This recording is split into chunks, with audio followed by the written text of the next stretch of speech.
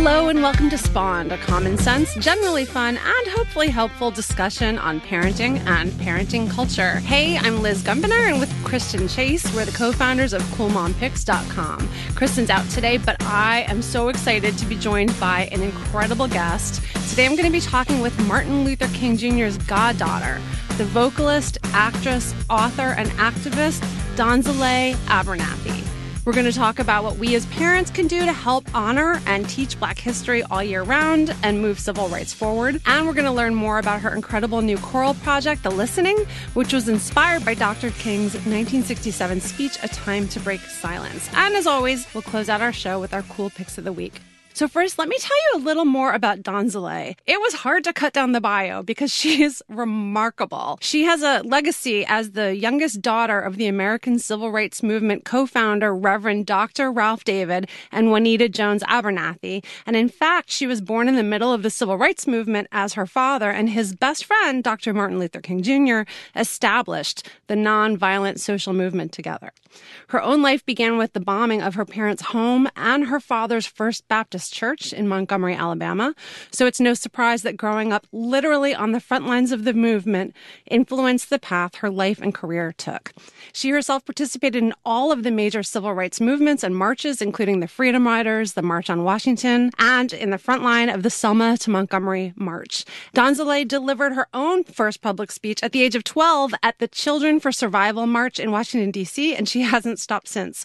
Her speaking resume is amazing, with venues from Harvard to the National Association of Women Judges annual conference where she keynoted, Congresswoman Barbara Lee and Elihu Harris's lecture series, Daughters of the Civil Rights Movement, with Lucy Baines Johnson, Kerry Kennedy, and Peggy Wallace Kennedy, and the 45th anniversary of the Montgomery bus boycott celebration. She was actually given the honor of introducing Mrs. Rosa Parks in one of her own last public appearances. Donzalea's writing includes the award-winning play Birmingham Sunday and the ALA-nominated book Partners to History, Martin Luther King, Ralph David Abernathy, and the Civil Rights Movement, which you may even own for your kids. Through the Teaching American History program, she's taught teachers how to teach African American and civil rights history, and she has lectured on implicit bias for President Obama's organization Organizing for Action. On top of all that, she has a stellar acting resume. You may have seen her in Miss Evers' Boys, Gods and Generals, Murder in Mississippi, and if you're a geek like me, you know her as Dr. Stevens in The Walking Dead. And most recently, she's the lead soloist on The Listening, a phenomenal social justice choral project composed by Cheryl B. Engelhardt, featuring both Donzalea and Wes Felton, and inspired by Dr. King's 1967 speech Beyond Vietnam, A Time to Break Silence, which he delivered exactly 1 year before his assassination. It's incredibly moving song and video, and we're going to hear more about that. But let's just jump right in. Welcome, Donzalea. Hi, good morning, Liz. How are you? Good morning. I am so happy to have you here. My gosh, I'd be lying if I didn't say I was a little overwhelmed and intimidated. You have done so much. Oh, my goodness. You know, to whom much is given, much is expected. And it's an honor for me to be here to talk to mothers and to, give my little 2 cents. But yeah, mothers are my heroes. So please, are you kidding me? This is so great. And thank you tremendously. I'm so excited. Let's just jump right in. First of all, how's your Black History Month going so far? It's been an interesting February. Oh, wow. It's been insane. Every single day I have something to do. And, things that would ordinarily take me out of the house to do Black History Month presentations or to do interviews and things like that. Every day it's been busy. I'm really exhausted. And that's without leaving your house. Yeah, that's literally without leaving my house. So by March, I thought that I would be able to, rest by March. But March is Women's History Month. And so I will be busy in March as well. So I'm looking forward to April. Yeah. In April, we rest. Uh-huh. A little known adage there. So let me ask you just briefly, because I know this could be an entire podcast series on its own, but briefly, what was life like growing up for you? It was quite incredible as an adult as I look back at my childhood, being born to my parents and to Uncle Martin and Uncle Retta at that pivotal point in American history.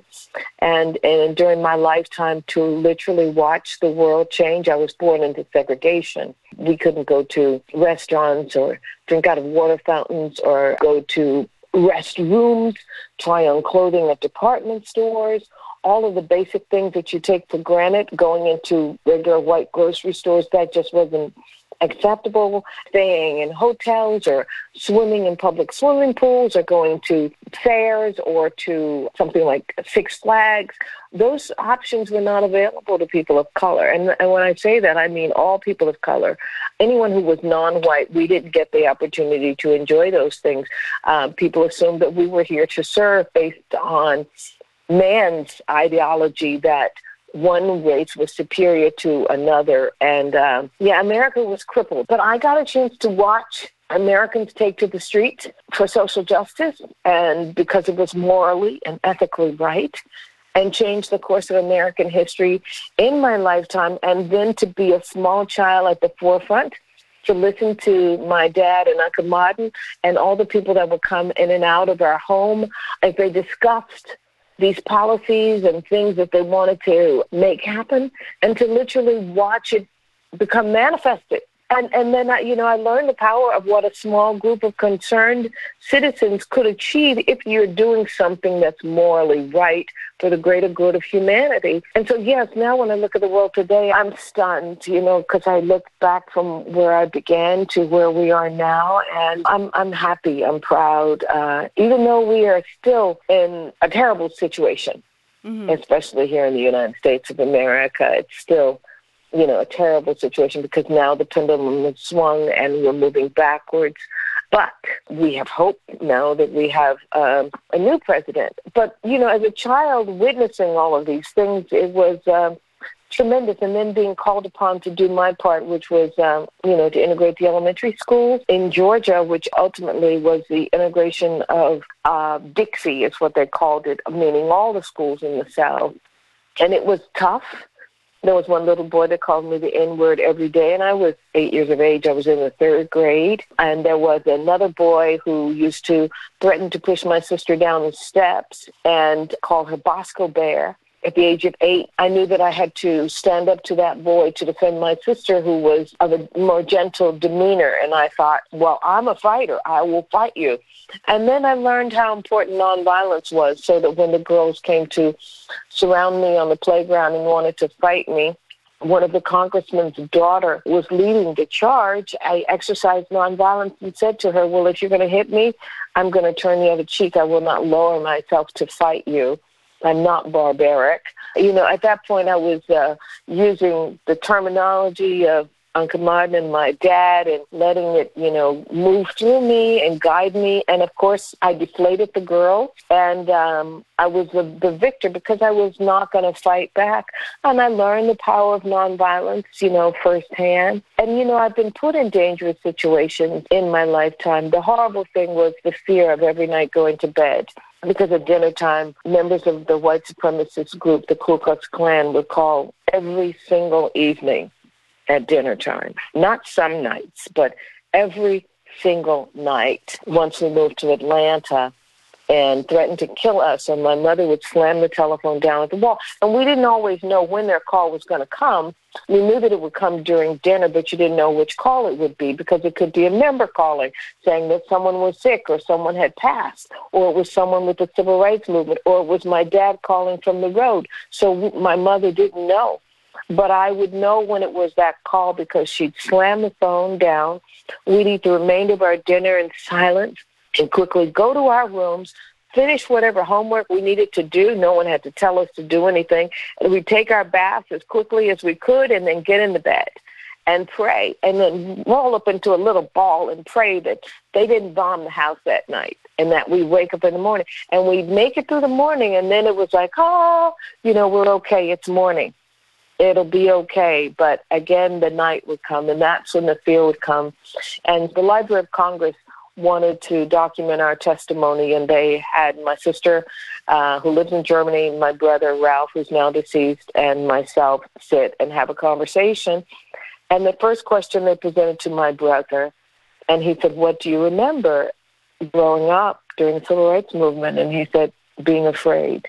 And I had found a way to push that down, but that's what my brother carried with him. And I suppose my sister was so traumatized by it all. She she moved away from the United States of America, and she lives in Europe, in Germany, in a foreign country where she feels safer.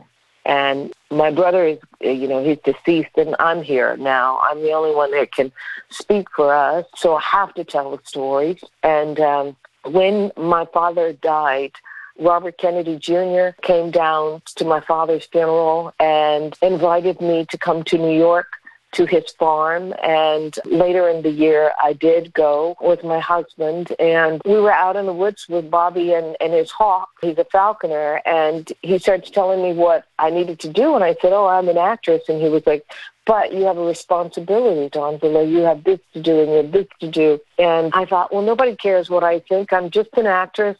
But once we got inside the house, he showed me a book that he'd written about Lemoyne Billings, who was President John Kennedy's best friend. And I knew Lem.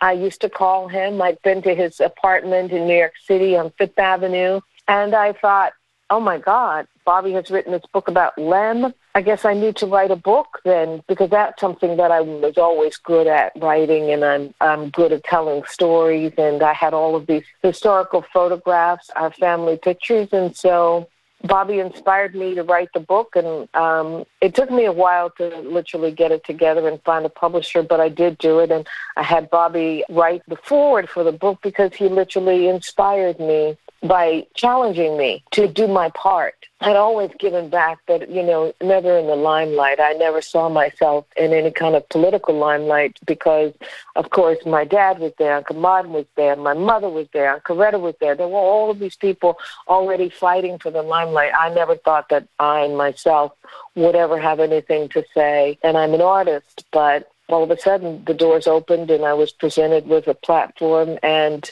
growing up with them, I had something to say, and I still have so much to say. Well, we're grateful. Like I said, this could be an entire series. I know your husband has a podcast. You need to do just a series about your life. It would be amazing.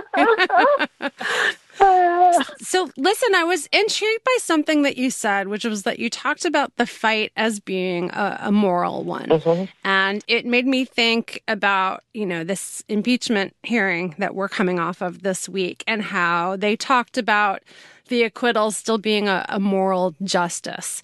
And it's interesting to me, as I've kind of followed the Twitter political punditry, I've seen a stark difference in the opinions of Black women and white women. And one of the women I follow, Brittany Cooper, who's a professor and an author, she put up a tweet that said, to the liberal white people frustrated as the House managers presented an airtight case against a white supremacist insurrection to no avail, I say welcome.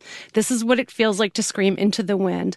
Black folks know it well. As you can see, it truly sucks. And it's stayed with me. And I'm wondering if you agree with that or if you stand someplace different. Well, I understand exactly what she means when she says you stand and you scream into the wind to no avail. I actually felt that way and feel that way with the acquittal, because I think the acquittal is morally wrong. I believe if someone incites violence, which is what my father and Uncle Martin were repeatedly charged with when violence would break out at one of their marches, they were charged with inciting a riot, and they were arrested and put in jail, when, in fact, they had not incited violence. Instead, all they had asked young people to do was to march, and would literally take a knee, and the whole group, by the thousands, would get on their knees. But that did not stop the police. And so they would charge them with, inciting violence. And so in this case, when a president can literally invite people to Washington, D.C. on a specific date, promise that the event will be wild, and ask them to charge the Capitol and to fight, that's inciting an insurrection, the desecration of our Capitol to the thing that we hold the most holy, and to violate his oath of office, which is to preserve, protect, and defend the Constitution, then that person deserves to be prosecuted. And there were those senators who chose not to, and they chose to do something that they know is morally incorrect. And so they have to live with the consequences, and history will not favorably remember them. History will record them for who they were and what they chose to do. And the thing that they did was put in jeopardy our democracy. That is much greater than their votes. That's much greater than anything. And so, there was this poem years ago that at least my mother and my father used to quote, and Uncle Martin quoted it in speeches. It's by a great man named James Russell Lowell. And he wrote, "Once to every man and nation comes a moment to decide." This is that moment to decide. Americans put their faith and their trust in the Senate, and the Senate decided to not defend the honor, the rights of the American people, but literally voted because of their fear that they would come up against a Trump machine. In that poem, it also says, "Truth forever on the scaffold, wrong forever on the throne, yet that scaffold weighs the future. Behind the dim unknown standeth God in the shadow, keeping watch over his own." And when James Russell Lowell wrote these words, he's referring to slavery. This isn't slavery, but this is still something that is morally corrupt that is happening right now in our nation. And there's the rise of white supremacy. And so I'm deeply disappointed, and I believe that they're largely influenced by the South Carolina Senator, Lindsey Graham, who on the 6th of January, Lindsey Graham decided that evening after the insurrection, they're getting ready to do the vote. He references 1876 and that 3 states, South Carolina, Florida, and Louisiana, wanted to end Reconstruction. And ending Reconstruction meant taking away the rights of Black people in the South, the right to vote, the right to have public accommodations, the right to have a civil rights bill. And he said to everybody in the Senate, "Listen, I know what you all want to do." That's the way he did it in his very thick Southern accent. "But this isn't how you do it." Mm-hmm. And he explained to them how Rutherford B. Hayes had done a dirty backdoor deal. And he said, "If you all will give me the electoral votes," which is what he needed, "I'll kick out the Union Army and then leave the Negroes to be ruled by you all in the South." And that was the dirty deal. And then after that, all of the legislation was taken away. And Lindsey Graham literally presented that, and they laughed. The members of the Senate laughed, and he referenced it beginning with, "Oh, and I love Tim Scott, the Black man." The one Black senator in the Republican Party. That's right. And then he began his despicable talk about how to take away rights and votes from people of color. And then the other thing that he did that was so dirty was right after the election, Lindsey Graham telephoned the Secretary of State of Georgia and wanted to know whether or not he had the right to throw out the mail-in ballots. And so now there's a criminal investigation. Yes, Fulton County is going to be investigating that in Georgia right now, and I eagerly await some kind of justice. If we didn't get it from the impeachment trial in the Senate, I'm hoping that it will come criminally through the states, because I'm with you. I feel like we need more than just a moral victory. I think we need a legal victory as well to move forward. A lot has changed in the last year. Some good things, a lot of not good things. The Black Lives Matter protests in the wake of George Floyd. The 1619 Project came out, which is amazing. From a lot of bad comes a lot of good. So I always try to look at the negative things and look at the silver linings, but it can be hard. And I'm wondering, from your perspective, what do you see as the most frustrating thing right now in terms of the civil rights and racial equity movement in 2021? And what's the most encouraging thing? Well, the most discouraging thing, of course, is what's happening in Washington, because that has a ripple effect, so that right after the insurrection happened, I walked outside to walk my little dog in the evening. It was dusk, and 3 young white boys walked down the street. I've lived here in my neighborhood for 15 years. They were between the ages of 19 to 21, and then they called me the N-word as they approached me, and then walked around me, and another of the group referenced the N-word again, and there were 3 white boys. And so this was on the evening of, I believe it was the 8th of January, and I'm older, and there was still that sting, and that's the ripple effect of what's come from the insurrection and from the previous administration. And so that is what's disheartening for me and for all people of color, because we are being victimized. I have watched Asian people who are being hit and attacked on the streets because they are blamed for the coronavirus. So there are attacks that are literally happening against people of color, and white men are feeling that they are threatened. I'm married to a white man who says to me, "Are you kidding me? How can white men feel threatened and think they are an endangered species when we get 9 out of 10 jobs? We have the most money. We have the most power. We have the most everything. How can we possibly feel threatened when Black people, Latino people, and Asian people basically are asking for 1/10? And so my husband laughs about it, and he's like, this is the saddest commentary on white men. How can they feel so threatened? How can they feel so insecure? I mean, that really is alarming to me, and this is all what's happening in Washington, because the Republican Senate has proven that they're not going to do anything that's morally and ethically right, and so they're going to fight for the courts. They're going to give our new president a hard time. They're gerrymandering, and they're trying to do voter suppression. So without that power, that is really threatening. And then they will have influence in education, and if you don't educate the masses, oh my goodness, what's going to happen? They don't want women to have rights or education, white women. And then they can squish that white woman and control that white woman. And then you can control those children. And then you dumb down the masses. And when you dumb down the masses, you have people that act like lemmings. So that's what really worries me. And for us who are people of color that are Black, there's that glass ceiling that we have, and we fight and we fight and we fight against it. And thankfully, my dad and Uncle Martin were able to knock that wall down.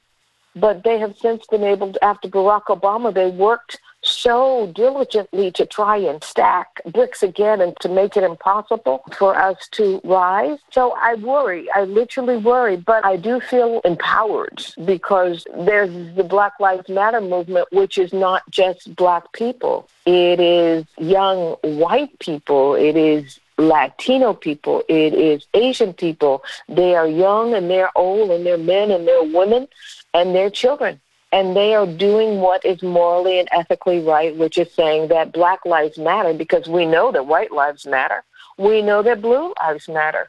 All we're asking is that Black lives matter too. And that's great, because they cannot unsee that which is right. You cannot put blinders on them and tell them, oh, it's wrong for you to think that brown people deserve a part of the American dream. And so that's where we are right now. So, I mean, I feel inspired. I'm glad you mentioned being able to see. I always talk about it as being like, do you remember those magic eye books in the 90s where there were all the dots?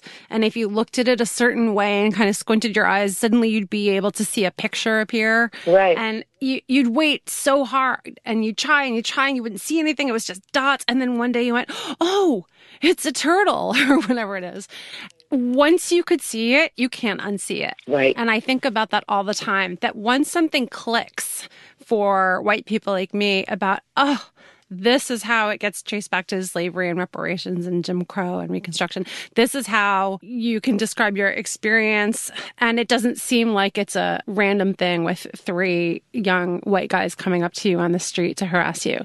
Like, once you really see it, you can't unsee it, and then you have to do something about it. Right. And for me, at least, that's what's encouraging, is I'm seeing a lot of white people kind of trying to listen and hear things in a new way that they haven't before. And so I'm glad to also hear you talk about education. And I was really disturbed by the Trump administration trying to get the 1619 Project out of schools, which is insane. You know, heaven forbid we don't learn real history.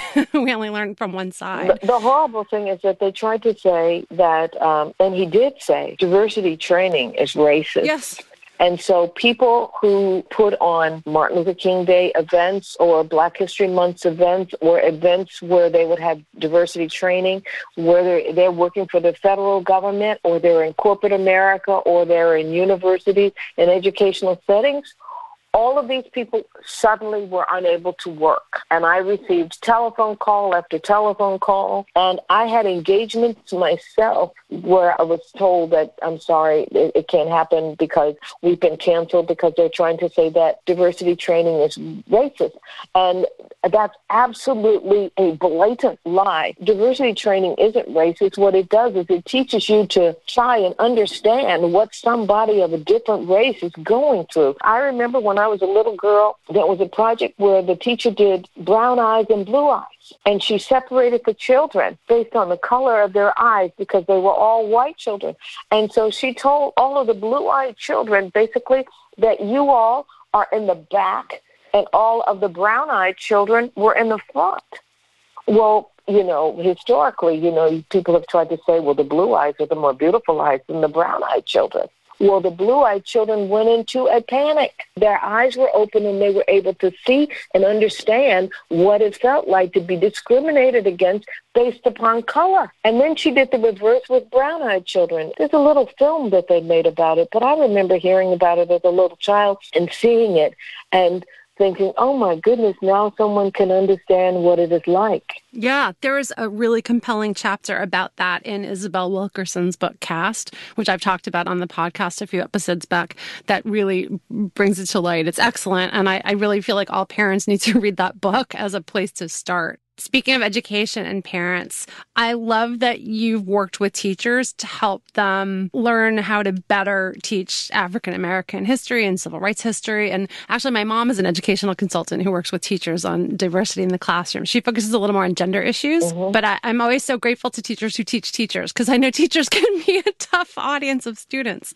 And I'm wondering, what are a few takeaways for parents from the things you teach, especially non-Black parents like me, on how we can talk to our kids at home about these topics and how we can further their education and understanding of what's happening in America in terms of civil rights and racial justice? Well, I work now with the National Association of Multicultural Educators. This is a huge group all across America and outside of the United States, and they're interested in teaching multicultural education.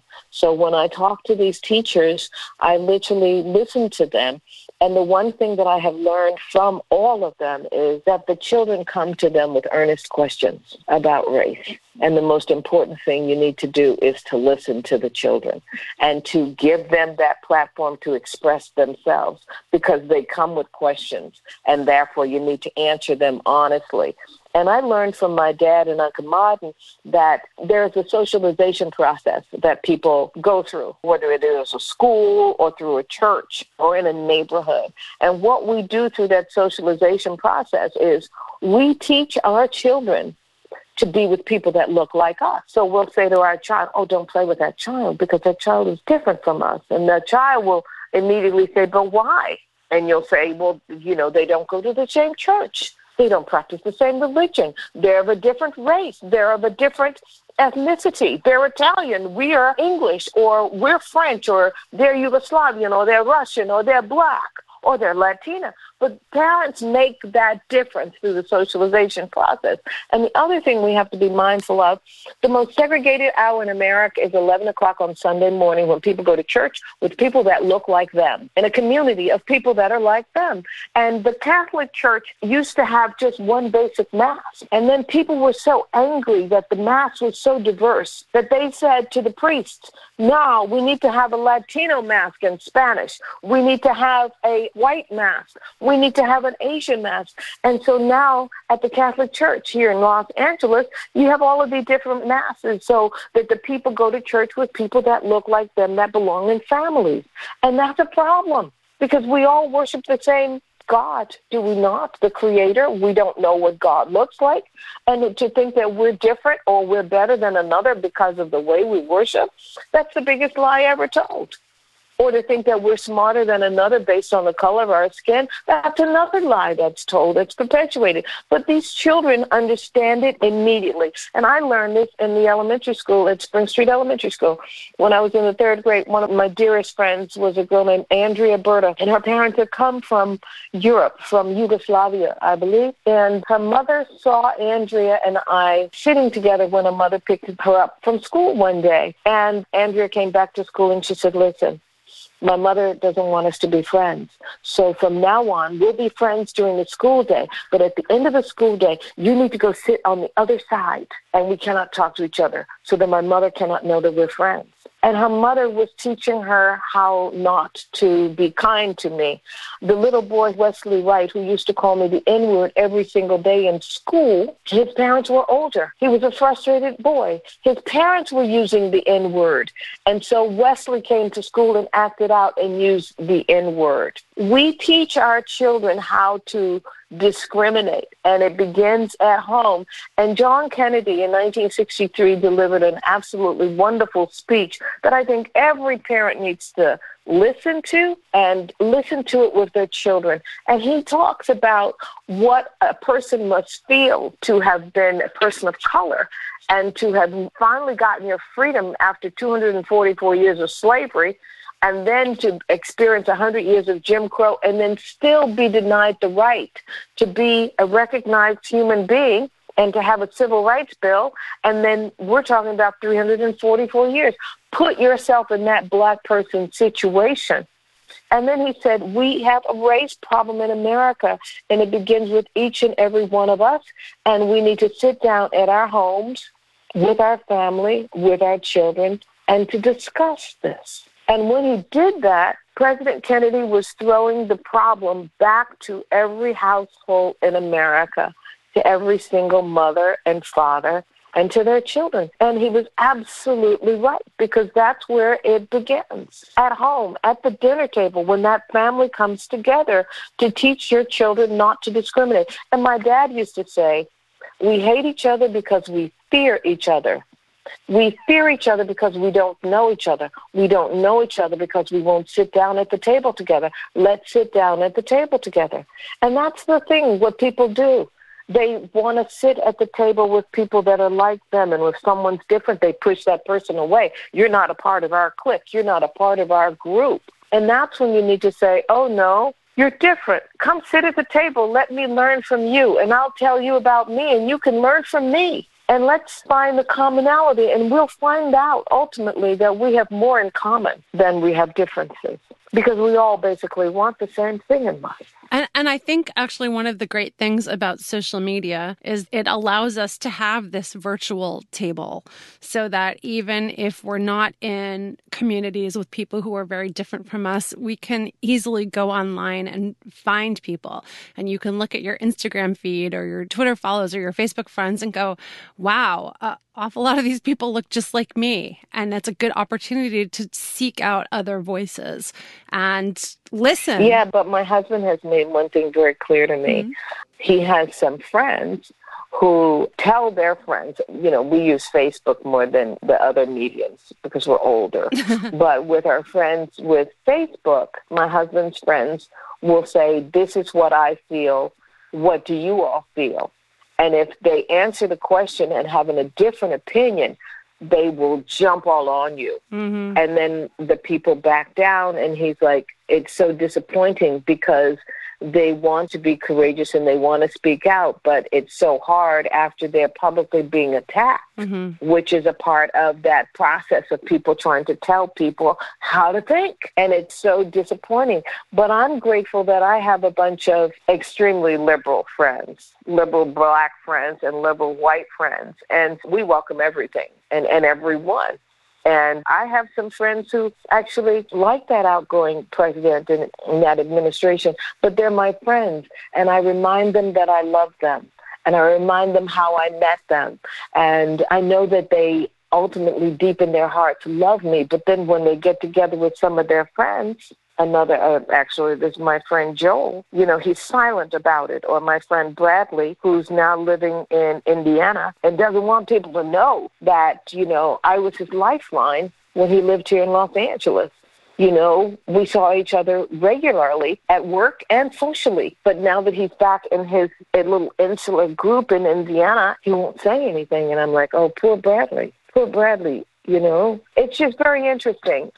Social media is good. It's not wide enough. And I don't know what we're going to do, but I know that the young people will invent something. That's the thing that I like about TikTok, because you see the kids and you hear them, and they're open and they're honest. Granted, they have a lot of things where they play, but you see them and they seem to be really honest on TikTok, and they're not like a group think. I mean, my faith is in these kids. I mean, they are brilliant.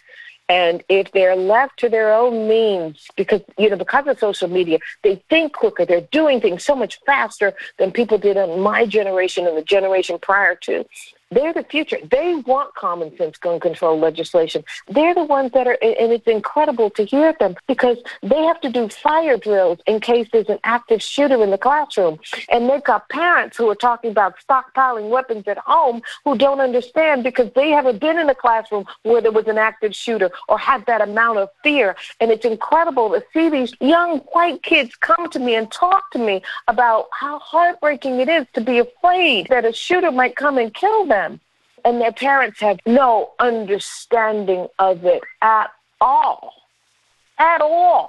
or climate change and how it's going to affect them and what the world's going to be like when they grow up and what kind of world are these kids going to present to their children, because they're thinking about it, but their parents aren't. Their parents aren't. Yeah, I have a 13 and a 15-year-old daughter, and they're definitely on TikTok. And, we always say that one of the best things parents can do is just create open communication lines with your kids, especially with social media, because they will come to me and say, I saw this thing. This is really bad. How do I respond to this? Or I saw this racist joke and I don't like this. And how should I handle this? Or, Mom, you used this word, which I know was okay for your generation, but now it's not okay. And I just want to point that out. And here's this thing I found. And my God, we learn so much listening to our kids if we're open to it. That's right. You have to be open to it, because if you're not, you're going to alienate them and you're going to create a wall between you. And the last thing you want is a wall between you and your children. You want to always have those open lines of communication. I'm so grateful that my parents had an open line of communication with me and that I could say any and everything to them. And they didn't chastise me. They didn't punish me. They said, let me know what's going on with you. And I always did. My sister always did. And my brothers always did. I think it makes for a healthier environment and a much more loving environment. And no matter what, you got to let them know that at the end of the day, I love you. And I love that when I used to come home from school every single day, I had to give my mother a hug and a kiss.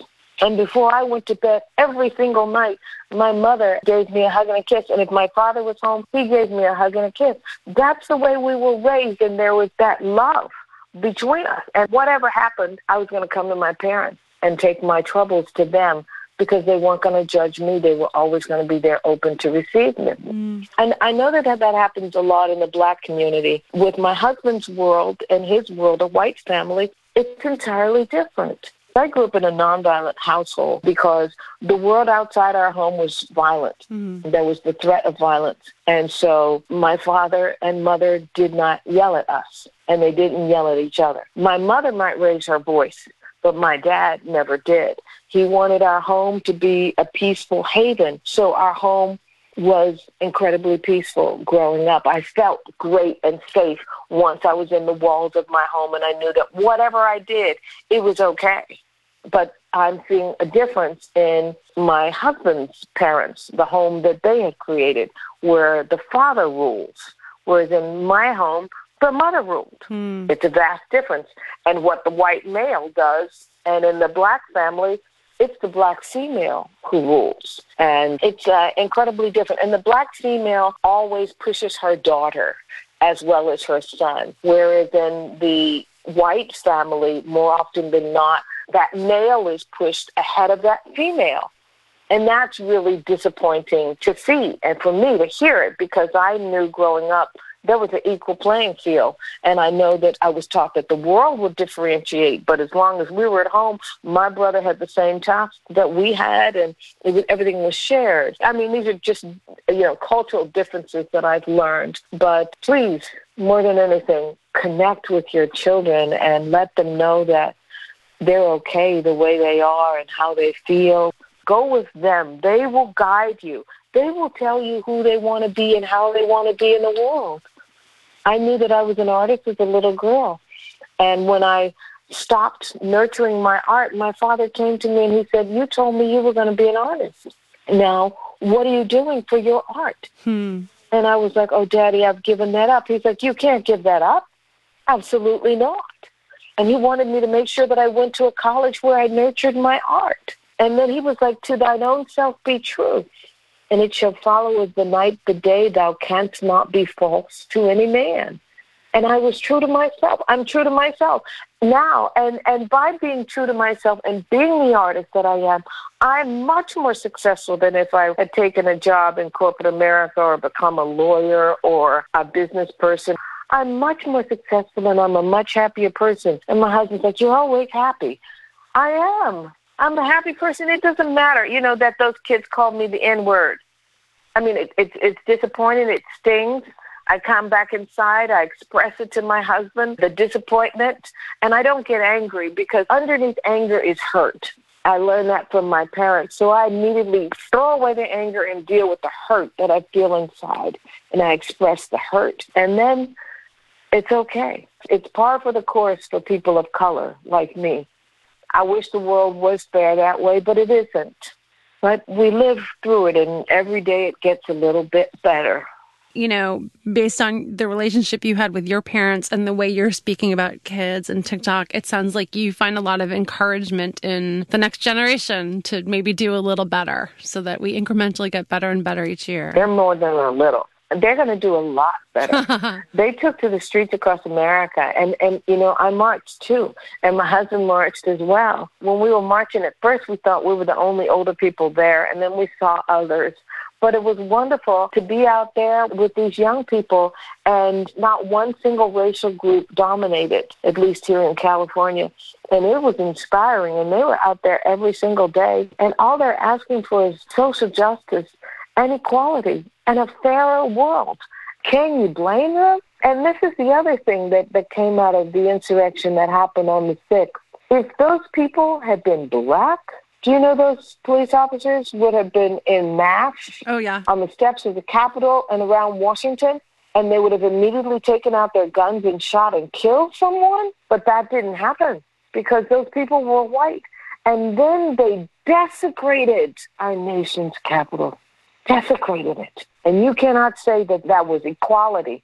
That was a clear-cut case of inequality and white privilege. And it was horrible what white privilege achieved on the 6th of January. Threatened our democracy and made a mockery of America to the entire world. One of the things that shocked me most that I don't think we talk about enough is that they were allowed to just walk out of the Capitol at the end of the day. Oh, right. I could not believe there weren't mass arrests and people being shepherded into buses. They just walked out and went back to their hotels or went home. They went to their hotels. And then my husband showed me video footage of them in the lobby of the hotel as they're being served, and they still have on the garb that they had on all day long.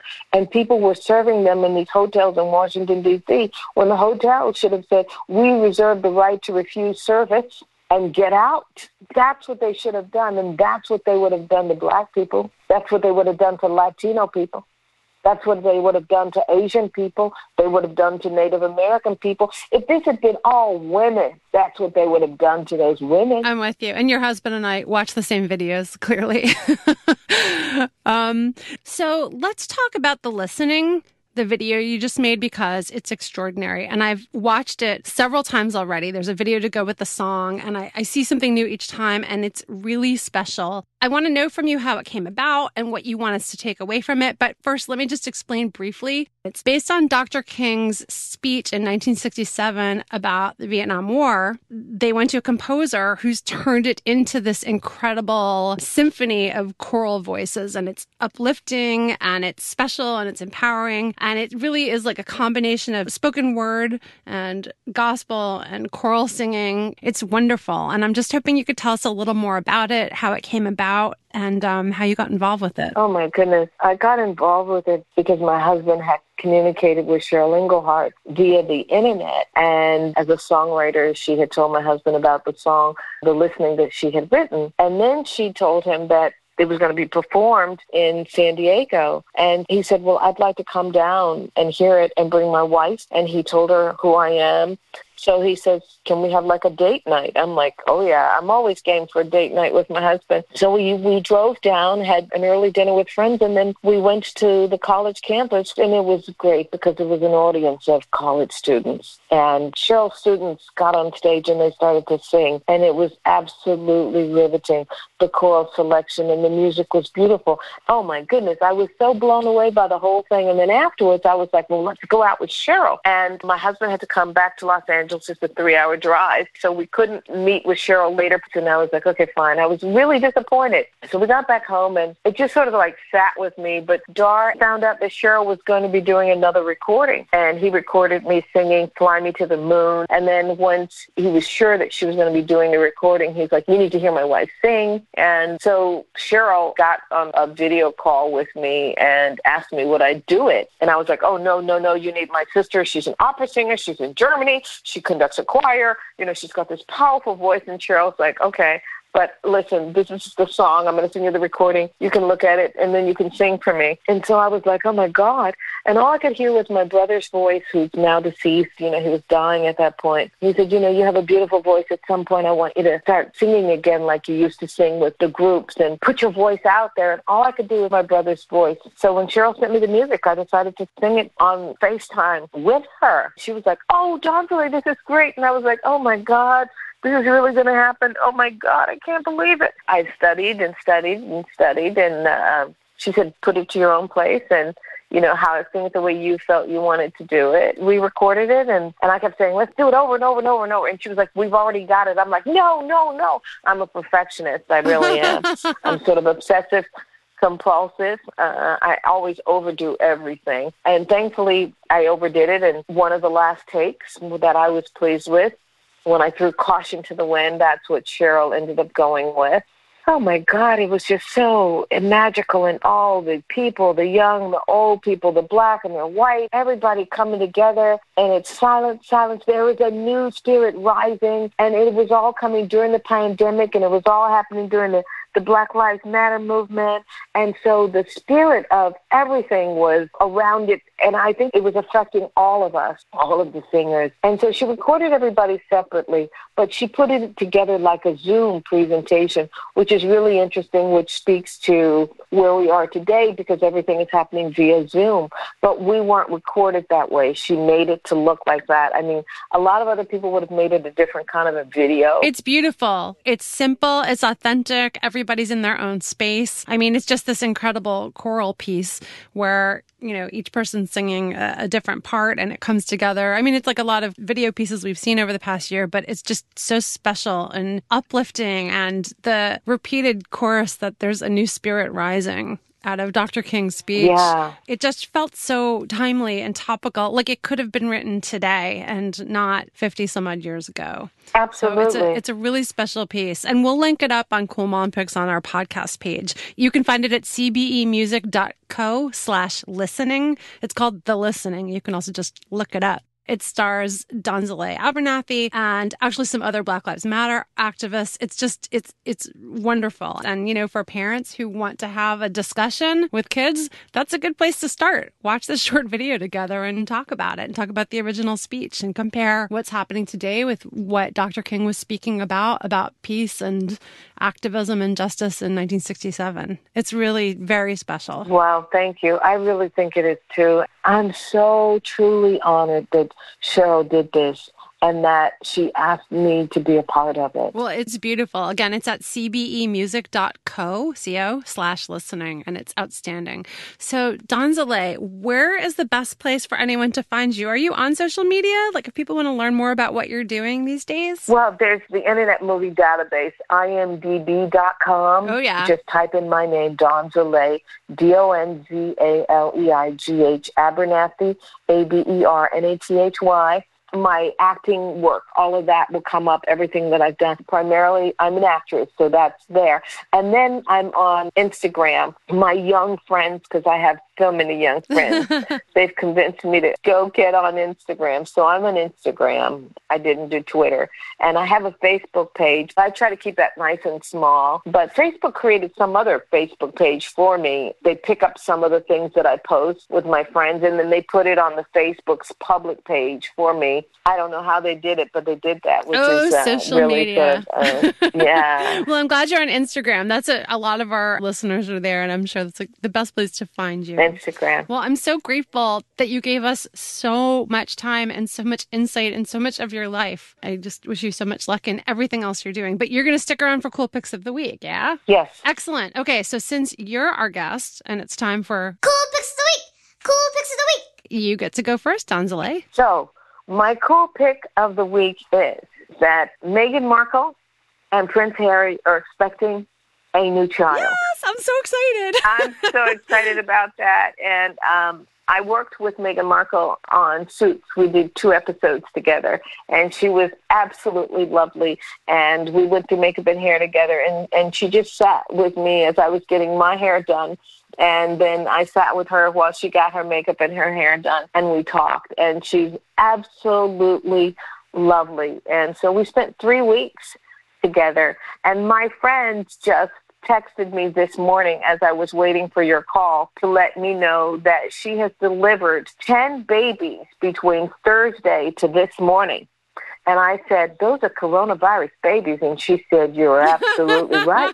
So the birth rate has gone up, and so the mothers are busy. Yeah, that's my pick of the week. I'm so Meghan excited. Markle, I love it. All these babies. I think we're all looking for something happy to look forward to these days, you know? And so, like, we're like, yay, births. We just came out actually with the baby shower gift guide, and people are so excited about it because they just want to shower those babies these days. We're just looking for happy things to celebrate. Mm-hmm. And babies are the most beautiful thing. You know, now that we're in the coronavirus and we're forced to be home all the time, I have to say I'm really grateful for the time that I have this one-on-one with my husband and the romance. You know, you fall in love all over again. Aww. It's so sweet. I'm doing my exercise, and he saw me. He was coming back from doing his exercise, so he walked down the street to meet me, and then I just started running to him with my arms open, and he ran to me with his arms open, and then we just stopped and hugged and kissed each other on the street like we were, I don't know, 19, 20, 21. Aww.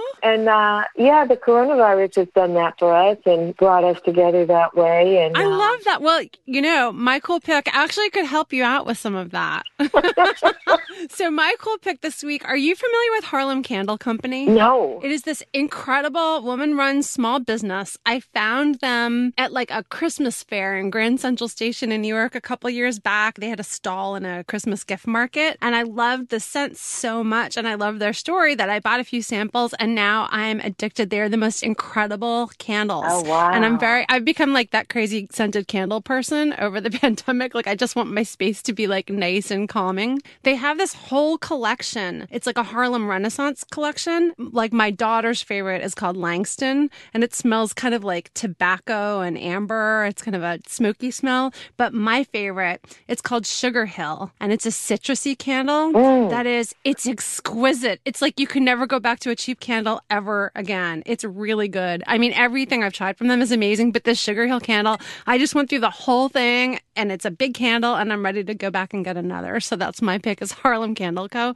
I love supporting small businesses anyway, but this is a good one. You need to get these as gifts for your friends. They're phenomenal. I do. I need to get a gift for myself and for my husband. Yeah. We love candles. We burn candles every day. I love that. We love candles. Well, I will tell you the Langston scent, it's a good evening scent. Wink, wink. That's all I'll say about Oh, that. wow. I will get them. Thank you. Of course. Well, thank you so much for joining us for another episode of Spawned. That was pretty amazing. Huge thanks to our guest, Donzale Abernathy, and to our engineer, John Bowen. And hey, if you've got a moment and can leave us a 5-star review, we'd greatly appreciate your time. And hey, by doing that, and also by subscribing to Spawned and downloading our episodes, it helps other listeners like you find us and really helps support our show.